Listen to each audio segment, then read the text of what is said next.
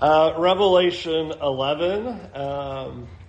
See if we can get through the two witnesses today. We'll see if we can press on through this chapter now that we've set the table decently enough. We did all the hard legwork last week with these two witnesses, so let's do a little bit of reminder about that. From verse 4 of Revelation 11, we saw these two olive trees and two lampstands as the description of the two witnesses. We went back to Zechariah and showed that those two witnesses key in from Zerubbabel and Joshua. And you might remember that the message of Zechariah 4 was not by might, not by strength, but by my Spirit. And so you have a message that's being given that God is going to accomplish His word and overcome any obstacles that stand before them. Verse 5, we saw if anyone would harm them, fire comes out of their mouths and consumes them. We noted how that has a symbolic connection back to the fire that was in the mouth of Jeremiah, that the proclamations that he made were going to be accomplished, and they were words of judgment, and those who stood against him were going to be judged. And then in verse 6, this one was the easier one, right? Who are the ones who have the power to shut up the sky so it doesn't rain during the days of their prophecy, and the one who is able to strike the earth and it be full of plagues? Moses and Elijah. And same message is being given through them. We talked about how Moses and Elijah could be standing as representations for the word of God being accomplished as well. And Moses and Elijah are interesting because Elijah is coming and making proclamations to a wicked nation saying your doom and judgment are coming, and Moses is doing the same thing when he goes to Egypt and is giving them plagues, is saying the same thing, is that God's word's going to be accomplished. Stop rebelling, let my people go, otherwise you're going to be judged. So one of the things that I want you to see that I hope is helpful is, if I'm to boil down the three changing two witnesses imagery in verse 4, verse 5, and verse 6, I think I come still to the same symbolism. That if all I had was verse 4, I would draw the conclusion that, well, Zerubbabel and Joshua's God's word being accomplished. And if I were to only have verse 5 about a fire in their mouth, well, that's what was said of the prophets like Jeremiah. His word's going to be accomplished, and judgment stands for those who resist. Same thing with verse 6. If I only had that and I saw Moses and Elijah and their judgments that they were proclaiming were going to come to pass. So to me, that helps a lot, that we're not just ping-ponging in verse 4 to something different in verse 5 to something different in verse 6, that all three of these images are consolidating to a singular point. God's word's going to be done, and judgment for those who have resisted it, who are standing against it. Are there questions about that? That's recap. That's how I would summarize these two witnesses. We haven't been told anything about what they're doing yet. Just who are they is the big question. And I think that I would boil it down to proclamations of God's word are going to be accomplished. These two witnesses stand as that figure. Now, when we look at the actions, I think that'll make more sense. But right now, if I'm just taking the symbols as they come.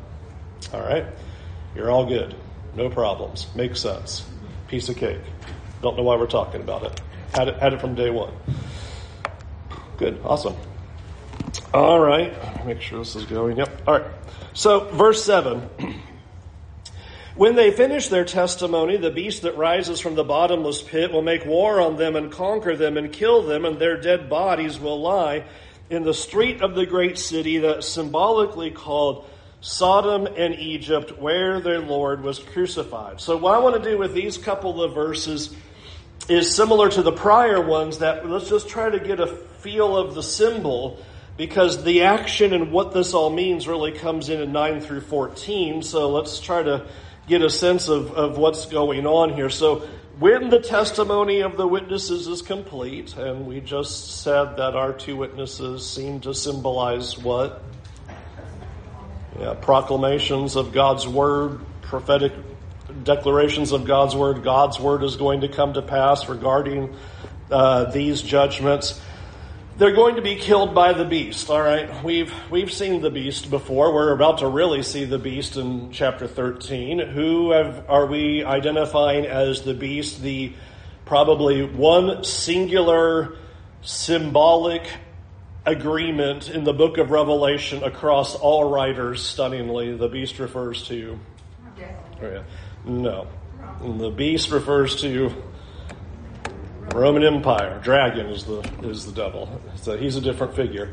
So the beast, it's shocking for as diverse as the images are in Revelation, everybody goes, oh yeah, that's the Roman Empire.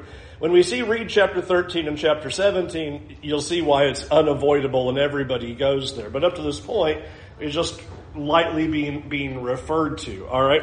Notice what's described about what's going to happen there. We're told in verse 7, he's going to come up out of this bottomless pit. By the way, we saw that back in chapter 9 where he was unleashing locusts out of this abyss, this bottomless pit. And make war on them, conquer them, and kill them, and their dead bodies will lie in the streets of the great city where their Lord was crucified. And so I've alluded to this, and if you were in our surveys, I planted one of my flags here on that where I asked the question, where's the Lord crucified? I'll show you what some of the other commentators say, and you can decide if you disagree with Jerusalem being where our Lord was crucified, but that seems like a very straightforward tent peg to hold on to. That where all of this is all culminating is where our Lord was crucified. Now, I know it's been a couple of weeks, but when you back up to verse 1 and verse 2 of chapter 11, we saw a picture of the holy temple is going to be measured, but leave out the courtyard. And what's going to be trampled by these Gentiles for 42 months? The holy city, which would be... Okay, so to me, if I don't have Jerusalem here in verse 8, then it's terribly confusing to what I just saw in verse 2. I can't just veer over here and start talking about something else for a while. Verse 2 was very clear. The trampling of the holy city is Jerusalem. Jesus confirmed that in Revelation 21. Same thing is being said here. Now, sometimes what I've read people say is, well, why would Jerusalem, why would physical Israel be called Sodom and Egypt? Got a reason for that? Why not? Okay.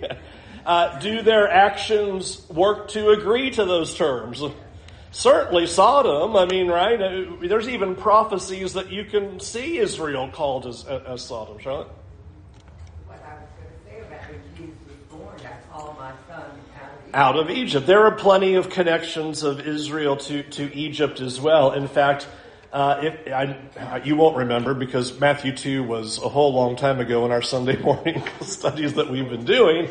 But I observed to you that out of Egypt I called my son was actually a reversal because it was calling Jesus out of Israel and fleeing and calling Israel Egypt. Don't have time to redo that lesson, but I made that point that it's a really fascinating prophecy that the calling of Jesus out of Egypt is not when he comes back to there from fleeing Herod, but rather when he first leaves and fleeing Herod. So Israel being called Egypt is not a problem either, Debbie. Well, and Egypt, is associated with idolatry, and Israel is also associated with idolatry from the very beginning. Absolutely. And Israel's heart has always been in Egypt. If you've been with us on Sunday nights, we saw Ezekiel make the point that you guys have kept your idols from the very day you were in Egypt and followed the Egyptian idols, and your heart's always stayed there. And you read through Exodus and that you see that. They keep wanting to go back to Egypt. So point being is that I don't think that saying symbolically called Sodom and Egypt definitively tells you, oh, well, that can't be Israel or can't be somebody else. Those are symbols of wickedness. Egypt is a symbol of standing against the people of God. Sodom is a clear picture of wickedness. So let me take a sidestep real quick because I want to just point out why here's the arguments. I just grabbed my books and tried to find, well, which ones are the most, I don't know, what do you want to say, best argued as to why they think this is talking about Rome and not Jerusalem. So here's our text that says where their Lord was crucified. Here's Gordon Fee, and I am not capping on Gordon Fee. I love his writings. He's an excellent evangelical commentator. I've learned much from him. But here's what he says about this. Indeed, John's own readers would be quick to see this as a reference to Rome, since crucifixion was singularly Roman form of execution. And I read that, where our Lord was crucified, and you go, and anybody who read that would have quickly thought Rome. I wouldn't think. I think if I hear where our Lord's crucified, that would not take me to Rome. But his argument is, since the Romans were the people who did crucifixion, so saying, but notice it said where our Lord was crucified. So that's why I have a problem with this. In fact, the great city is now likened to Sodom, the mother of all sexual perversity, and Egypt, the oppressor of God's people, taken with the rest of the imagery of the book, seems to be conclusive that this imagery points to Rome. As I made the point, read the prophets, and physical Israel is all kinds of sexual perversity, all kinds of idolatry, all kinds of problems. They're not excluded from that kind of explanation. And the oppressor of God's people. I started with you at the very beginning and said, in the first century, who are the ones oppressing God's people? The Jews, physical Israel initially. They're the ones that are chasing Paul, and they are the ones who are causing all of the persecution initially. So to me, this is an evangelical writer who's arguing for Roman Empire here.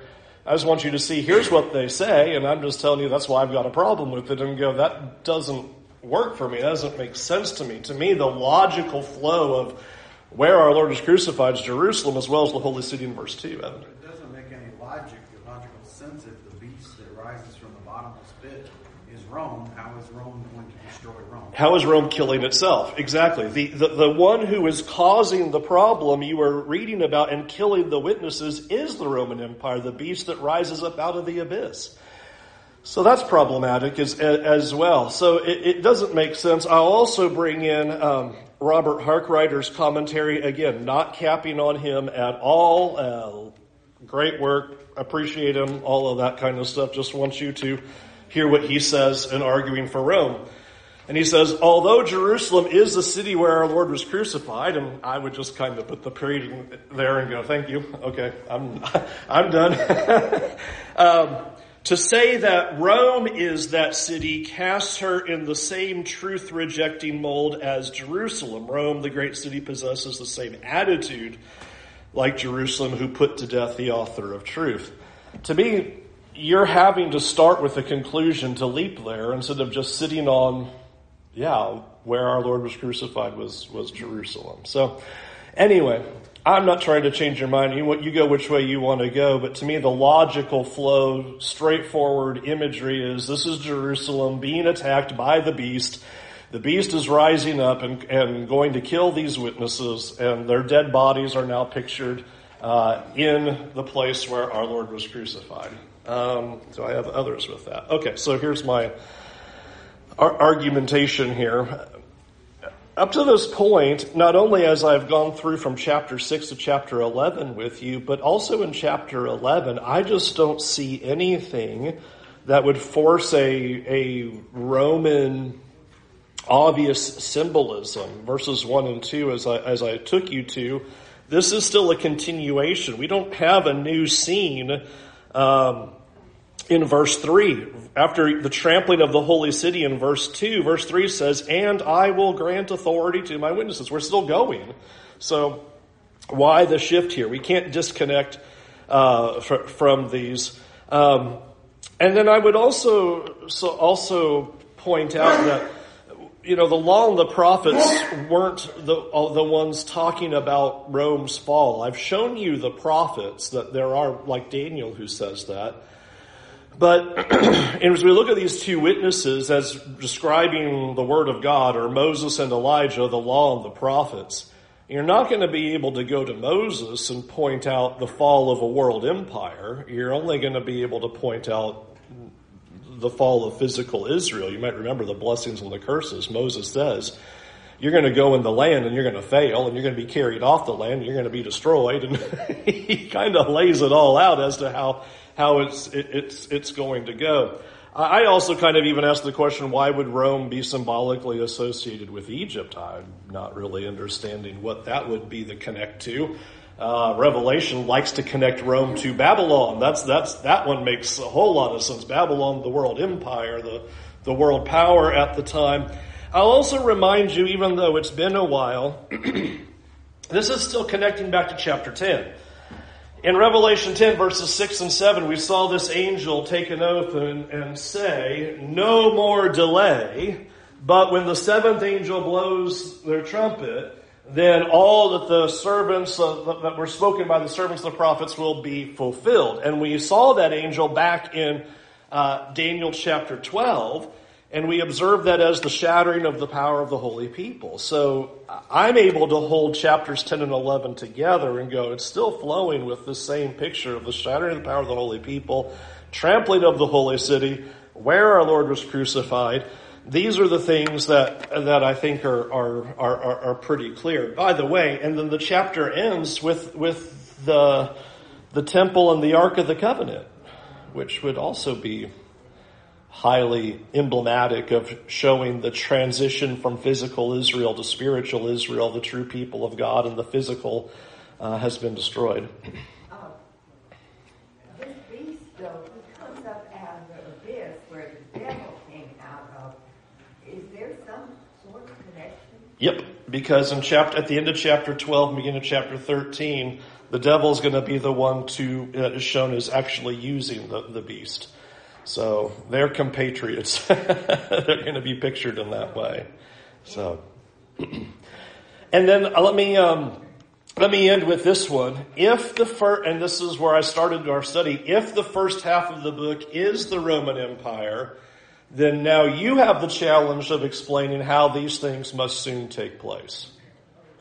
Because the first 3 verses of chapter 1 said, the time is soon, and things must take place. The time is near. Things must soon take place. If this is the Roman Empire falling as the first object of God's wrath, I asked you at the beginning, I said, is 400 years soon? Would 400 years be near? Jesus comes along and says to you, now here's what I want you to know.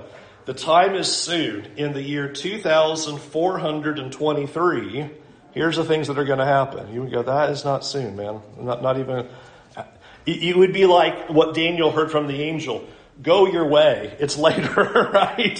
These things are times, and half a time. They are not soon. They're later. So it has to be soon. So to me, the object of God's wrath here being Jerusalem is what fits everything that we've seen in chapters 10 and 11, as well as the time markers that are given up to this point in the first 3 verses of chapter 1. Now, don't forget, also in chapter 10, I told you, but Jerusalem's not the only object of God's wrath, because remember, John was told, you still have to go prophesy about nations, languages, and peoples. So we're not going to end and put the period on this whole book as Jerusalem. That's not the case. There's far more that's here. All right, is symbolism okay? And I will talk about what it all means. All this is just telling you who. We haven't heard much of what yet. Okay, good. All right. Yep, Jen. And the ESV, it says symbolically called Yes. Sodom and Egypt, and Poland Christian says prophetically, and some say figuratively. So, trying to get an idea that it's not literal Sodom and Egypt, but it's a representation of some kind. So either figuratively, prophetically would work, although it kind of loses a little bit of the symbolic nature of what's happening there. All right, verse 9. And for 3.5 days, some of the peoples and tribes, languages, and nations will gaze at their dead bodies and refuse to let them be placed in a tomb. And those who dwell on the earth will rejoice over them and make merry and exchange presents, because these 2 prophets had been a torment to those who dwell on the earth. But after the 3.5 days, A breath of life from God entered them, and they stood on their feet. And great fear fell on those who saw them. And they heard a loud voice from heaven saying to them, "Come up here." And they went up to heaven in a cloud, and their enemies watched them. And that hour there was a great earthquake, and a tenth of the city fell. 7,000 people were killed in the earthquake, and the rest were terrified and gave glory to the God of heaven. The second woe is past. Behold, the third woe is soon to come. All right, so I want you to notice something in particular, that in verses 9 and 10, when these two witnesses are killed, what is the response of the world? Yeah, there is a rejoicing that is going on. Now, I guess here would be the big question. They are rejoicing, verse 10, because these two prophets, verse 10 says, have been a torment to those who dwell on the earth. All right, so can you explain to me how the two witnesses would be a torment to all the nations and peoples of the world? Debbie? It's just like if we're walking around telling people that they're not doing the right thing and trying to get them to change their ways, they're going to be aggravated. Yeah. So our symbolism of verses 4 and 6 does seem to work, doesn't it? If this is talking about the authoritative word of God and the judgments of God, and here they are seeing a wipeout of the physical temple and what appears to be the people of God physically in a Jerusalem destruction, so that the whole world goes, we are finally done with those people. We are sick and tired of hearing about sin and judgment and, what God's going to do. They are just overjoyed about that. To me, that makes a lot of sense to see those two witnesses in that light. Otherwise, if you're talking about two actual people, Moses and Elijah, Zerubbabel and Joshua, or whoever you want to pick, well, then you have to figure out, well, how is the whole world rejoicing over their death when they're slain in the holy city? But the imagery kind of carries along of, when you're in the first century, there is not a distinction between Judaism and Christianity at all. That's all tightly wound together. And to have the beast come up and destroy physical Jerusalem would look like we have finally shut God up. We have finally put an end to this ridiculousness. We are over it. It's finally complete. We don't have to listen to this kind of thing anymore. So I think you're getting a picture there of they think they've been able to destroy the Word of God and destroy that judgment message because they've just been defying it all this time. So, Aunt Debbie? I mean, we can run into that these days, maybe not on that scale, but, when you try to talk to somebody, evangelize, as we've been talking about on Wednesday nights, you can run into that. Oh, yeah. Too, Yeah, we've had enough of our own experiences to have the sense of that feeling of there is a desire to shut up the people of God. And this would physically look like that took place. When you obliterate Judea and destroy Jerusalem and put the temple to the ground, you would, as a worldly person, go, well, that's the end of that. Yay, we're finally done with those people, listening to all of that. Charlotte? Remember back in the 60s, God is dead. I don't remember that, no. I am old, but not there yet. That was, for lack of a better word, a slogan back then. Sure. Well, and that one keeps rising up over and over again. That's even been used more modernly as well. About hey, we're finally done with God. God's dead, and that's always a rejoicing of the world. Yay, we don't have to listen to that anymore. So I want you to get a sense of that. What seems to be the symbol is looking at is saying, we're so glad we have finally put an end to this thing. But that's what you notice then what happens in verse 11 and 12. Have they put an end to this thing? No. What's pictured there? There's coming to life, resurrection, a breathing into their bodies and coming to life. You've been with us in Ezekiel. That might sound familiar. We just did the Valley of Dry Bones last week, where God is prophesying His true people are going to have life breathed into them, and they're going to come back to life. Well, you're getting that same imagery here of It's not over. It's not dead. In fact, this is going to be really a beginning point for the trajectory of Christianity coming out of the first century. So I think that's what verses 11 and 12 are doing, is saying, here they thought it was over and done. They're making merry and exchanging presents and rejoicing. But verses 11 and 12, the world sees actually that's not going to be the end of them. And they are pictured as continuing forward. And I think verses 13 and 14 then just say, what did we say the witnesses meant? God's word's going to be accomplished in judgment. Well, what happens next? Yep, judgment. You thought you were putting an end to those kinds of words. You thought you were going to be successful over God and his people. No, that's not going to be the end of them. In fact, they're shown as alive, still going, and judgment still coming, even though you thought you were stamping it out by wiping out this physical city of Jerusalem. So that is, I think, the cursory idea of what verses 1 through 14 are doing in chapter 11. Dathan? I saw kind of a picture of the Jesus Christ in being dead and raised again. It's almost as if what is happening here mirrors that. And later on we see the two witnesses ascending into the clouds. Yeah. It was very interesting to see that picture there. Yes. Of it's almost as if they were deceived. When Christ died, it was almost as if they had victory. Yeah. And in this case, when the two witnesses died and they were rejoicing, absolutely, there is resurrection. That whole picture, that thing side by side, I found that very interesting. I think it's intended that way. When you read verse 11. I mean, you can't help but get a feel of Christ right there, right? Here, dead for 3.5 days and gazing on the body and then suddenly coming to life. Well, that is making a connection. When the Jews are able to kill Christ, do you think for those 3 days they're like, finally got that troublemaker out of the way. We finally got our victory, got him. Now we can, carry on. 3 days later, no. Well, think about how the symbol's moving forward. All right, we're going to wipe out these people. We are sick of their religion. We're going to put an end to it through this destruction of Jerusalem. All right, temple's gone. We're done with them, right? No.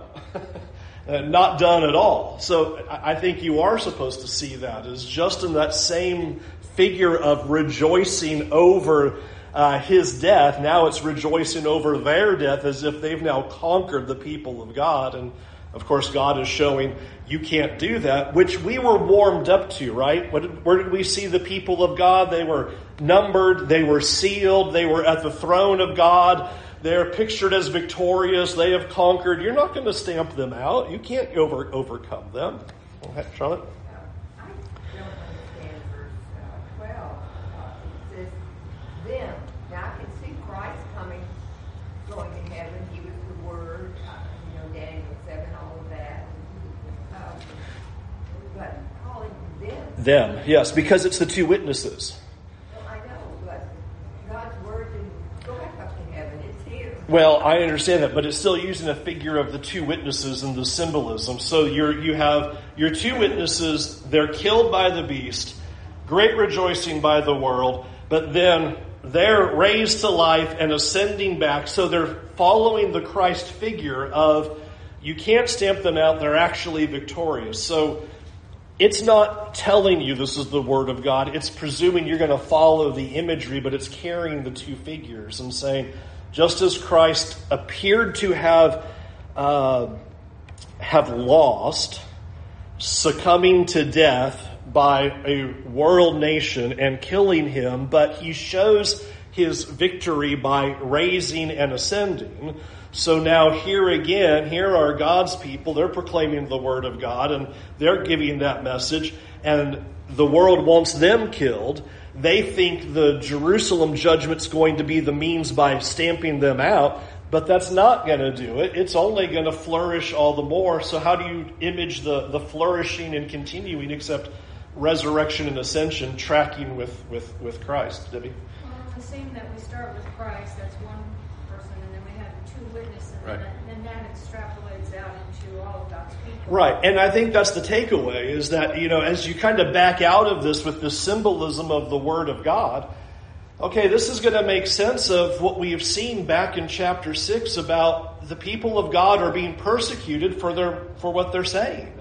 And you're seeing an image of victory even though they're dying, because they're holding fast to the Word of God and proclaiming God's Word. And you can try to kill them, but that doesn't put an end to the Word of God. It doesn't change the judgments. It doesn't change the outcome. Mike?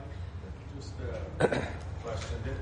Isn't that when you brought charge against someone, you had to have at least two witnesses? You did. 2 or 3 witnesses, yep. Yep. So you did. Okay, let me pull off the end of chapter 11 because it's a very simple ending.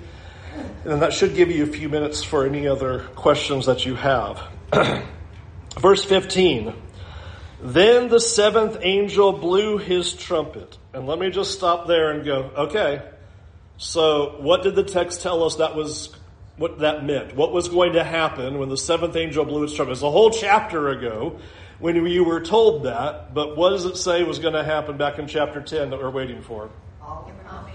Okay, so all that was prophesied, the servants of prophets be revealed. What's that? God's hidden plan would be revealed. So back in chapter 10 and verse 6, this angel takes the oath, takes the stand on the earth and sea. No more delay. We went back to Daniel 12 and saw that's the same angel taking the same oath. Remember, I had the comparison chart up there, so you can go back and look at that in your notes. And in verse 7, when the days of the trumpet call to be sounded by the seventh angel, the mystery of God would be fulfilled. Well, what was Daniel told till the time of the end? That now the angel says, no more delay. Shattering the power of the holy people. So, when you read here, now the seventh angel blows his trumpet. Notice there's no more details. It's just assuming you know what that means, right? Now it is finally fallen. And the rest of the imagery and description makes sense of that, because notice what happens when the angel blows the trumpet. Notice we don't have descriptions of judgment and doom and all that. We've already read all that. We saw that at the end of chapter 6. We've been reading this for the last couple of chapters. Now you're seeing this through a little bit of a different lens, that verse 15 says, the loud voices in heaven say, the kingdom of the world has become the kingdom of our Lord and his Christ, and he shall reign forever and ever. All right, so tell me what that's saying, because that's really big. That's the whole point of what we've just done for 5 chapters, is that declaration right there.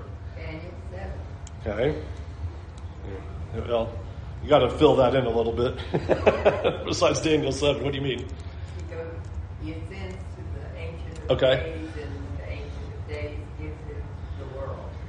And what do we mean by the kingdom of the world has become the kingdom of our Lord and his Christ, and he's now reigning forever? Yeah. Or wouldn't this be like the picture of the rock knocking over all the statue, and now Christ is, there are no worldly powers that take over all the world. Exactly. This kingdom of Christ is what brings that. There's a lot of places that we can go to fill out the idea of this image. In Daniel 2, you saw these world empires, and the stone shatters the image, showing the victory of Christ and his kingdom as that stone turns into a great mountain. Or Charlotte's in chapter 7, where you see this fourth terrifying beast finally being judged and destroyed, and victory being given to the saints of the Most High there. What you are seeing in the New Testament is a declaration that hinges on what the prophets were saying, is that when a nation is destroyed, that's Christ conquering it. It's conquering it for its wickedness and evil. Notice that's what it says. The kingdom of the world has become the kingdom to our Christ now.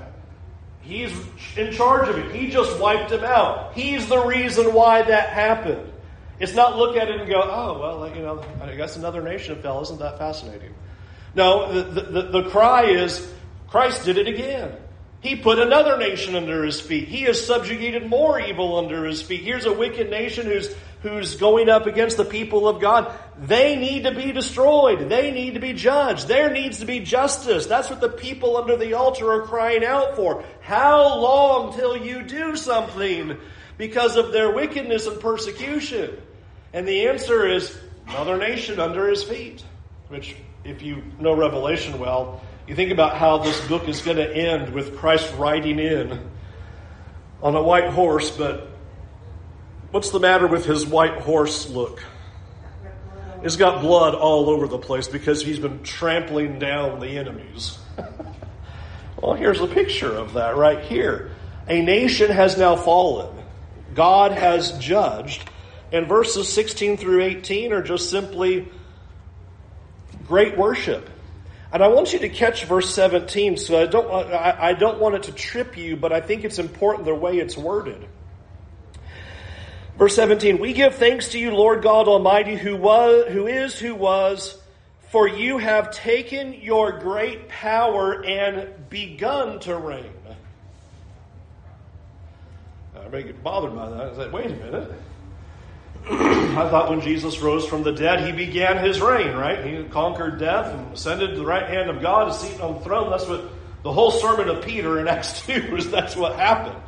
So how can this text say he began to reign when this nation's destroyed?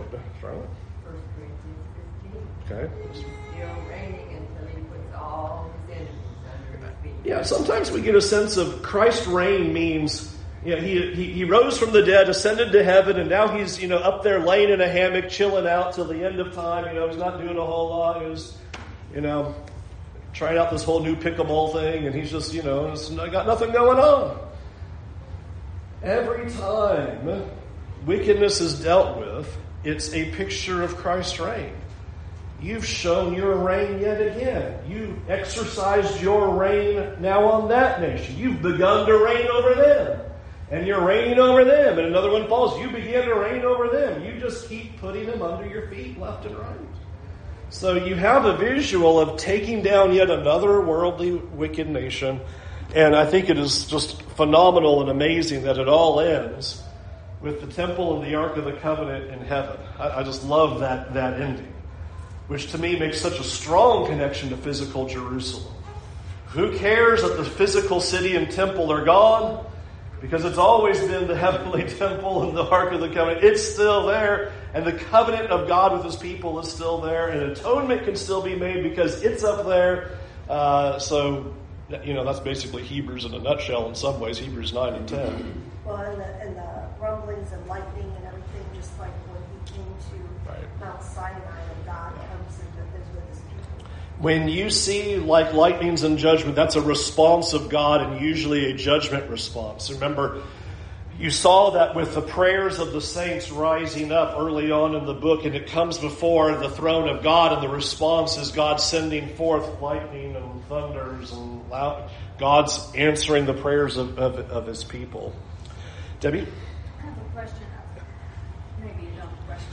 Surely not. We're talking about the ark being in heaven. Yeah. We haven't seen the ark forever. Yeah. And so we're hearing that it's in heaven. Yeah.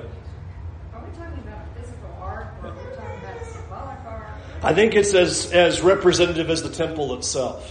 From when the Babylonians conquer, and we're not exactly sure if they took it or not, but the Ark of the Covenant disappears off of the pages of Scripture. And we're not sure if it was the Egyptians that got it because they invade. And it says, what's hard is there's a number of different invasions before the Jerusalem falls in 586, where it says they took all the gold and the wealth and stuff. And you go, so did that include the ark? Because that was overlaid with gold. And so that's why the whole Raiders of the Lost Ark bit is, where in the world did it go?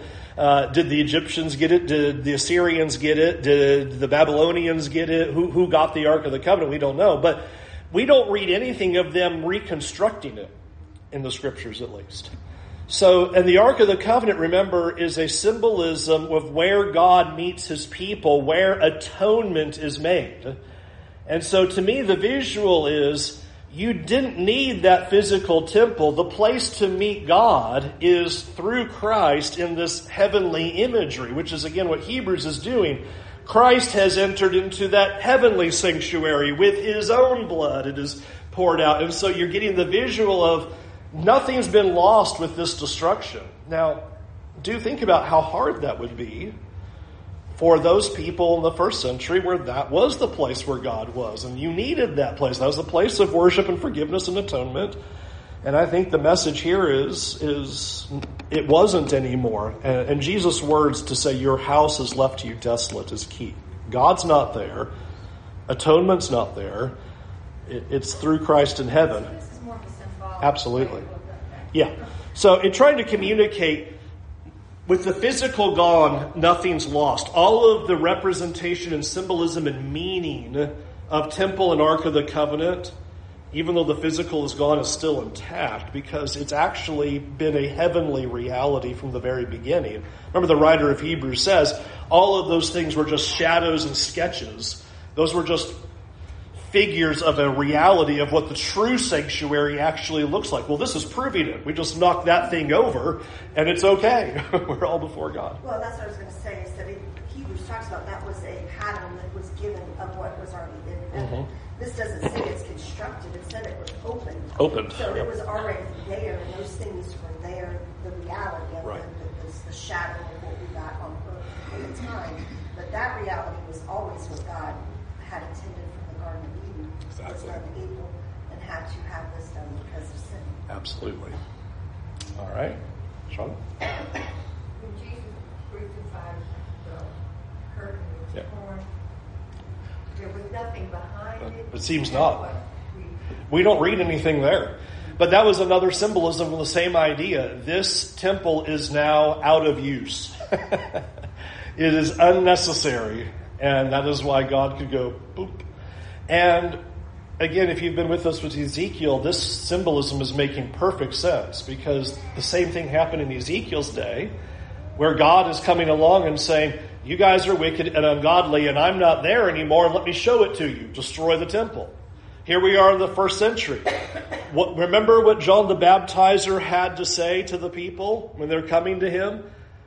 Not only who warned you of the wrath to come, but don't say to yourselves, we're children of Abraham.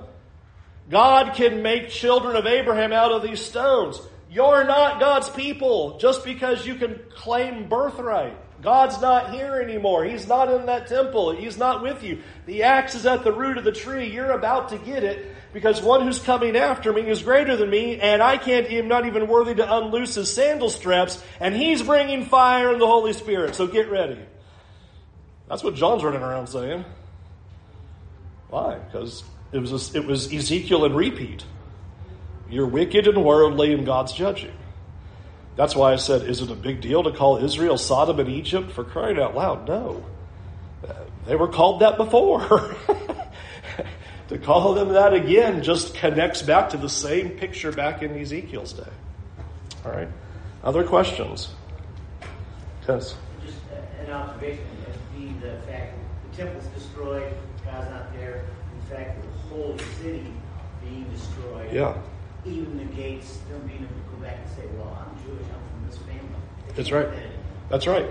The permanence of what happened in the 70 AD destruction cannot be overstated.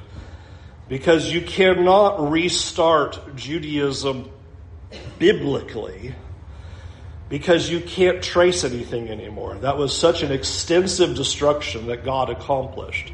You can't trace yourself to be a Levite.